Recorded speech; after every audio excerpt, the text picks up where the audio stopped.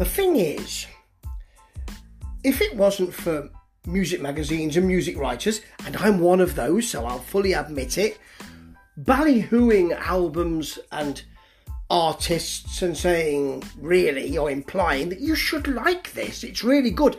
And this is why I might enjoy certain albums a lot more.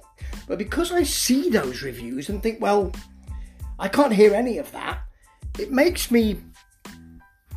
It gives me a disconnection between myself and my enjoyment and the album itself. And that's a shame on this album from Billy No Mates.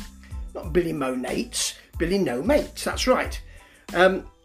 She's a singer-songwriter out of Bristol. And the album, the second album, is called Cacti. And so what you get with quite a lot of reviews is spiky, but, you know, that kind of thing. Just because it's called Cacti, it's not particularly spiky, this album. And what the reviews I've read don't give you, because, you know, she's called a punk and all that. What they don't give you is the way this is created to really hit the mark with the current listening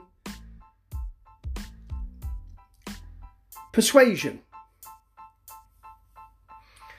So that's not a bad thing, by the way. I'm not saying that there's a template that's come out and it's clearly created in that way. But what you do get is that this is 80s pop to a certain extent. It's mid-80s AOR to a certain extent, and those sounds would be really current in the charts at the moment. And what it also is extremely Fleetwood Mac, which would just push you into a yacht rock sort of territory. And that is big at the moment as well. Now, once again, I will say, I am not saying this has been constructed specifically with that in mind. I don't think there's any kind of specific ironic or specific feeling around being a hit or anything like that. I'm trying to be kind here, because the album I really like. It's just that other people haven't seen what I see in it, and consequently it leaves me a little cold. But I love that Fleetwood Mac sound, and it's Fleetwood Mac from Tango in the Night, really. It's not my favourite Fleetwood Mac album at all. You know, I'm a Bob Welsh and Rumours and Tusk, but not Mirage sort of fan. A lot of the time, Billy sounds like Stevie Nicks here, when she wasn't rocking a little. She has that smoky quality to her voice. It's coaxing. So Balance Is Gone is, again, Fleetwood Mac. It's got some sci-fi synths and a bit of gothy guitar in there. That would be something which happened in the mid-80s. All of that was there. It's a good opener. Stevie Nicks in the late 80s feel of Black Curtains in the Bag, which follows it. The title track, Cacti, has those blocky art pop synths. I'm not talking about dum, dum, dum, dum, dum, dum. I'm not talking about the art of noise. I'm talking about a kind of art pop. You know, when bands tried desperately to follow Roxy Music, and some of them managed it and some of them didn't. It's got a floaty, soulful vocal, but the middle, again, is so late 80s Fleetwood Mac. There's nothing wrong with that. Other people aren't doing it.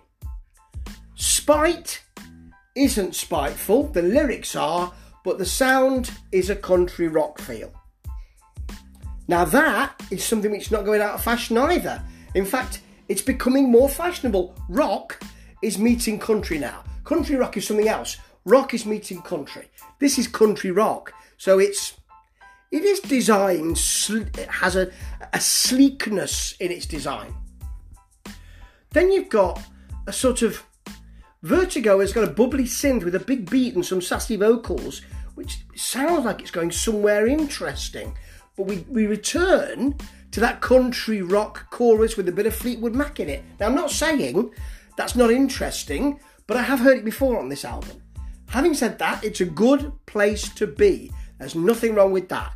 And remember I spoke about the 80s, mid-80s to late 80s chart AOR feel? Well, you get that in Apathy Is Wild. The big bass, the synths, the vocal then joins, and it does sound like that chart feel.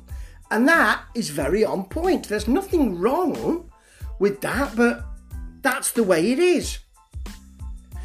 The closer, Blackout Signal, has more of a kind of oddness about it. There's an odd keening, crying, wanting to be heard feel about that, and I really rather like it. I could have done with a bit more of that, but this is a really good album. It's just that other people don't hear what I've heard in it. I hear the softness, I hear the sleekness, I hear the early 1980s stuff. I lived through it, which maybe some other reviewers didn't, and so I recognise it. And I recognise that AOR chart stuff as well.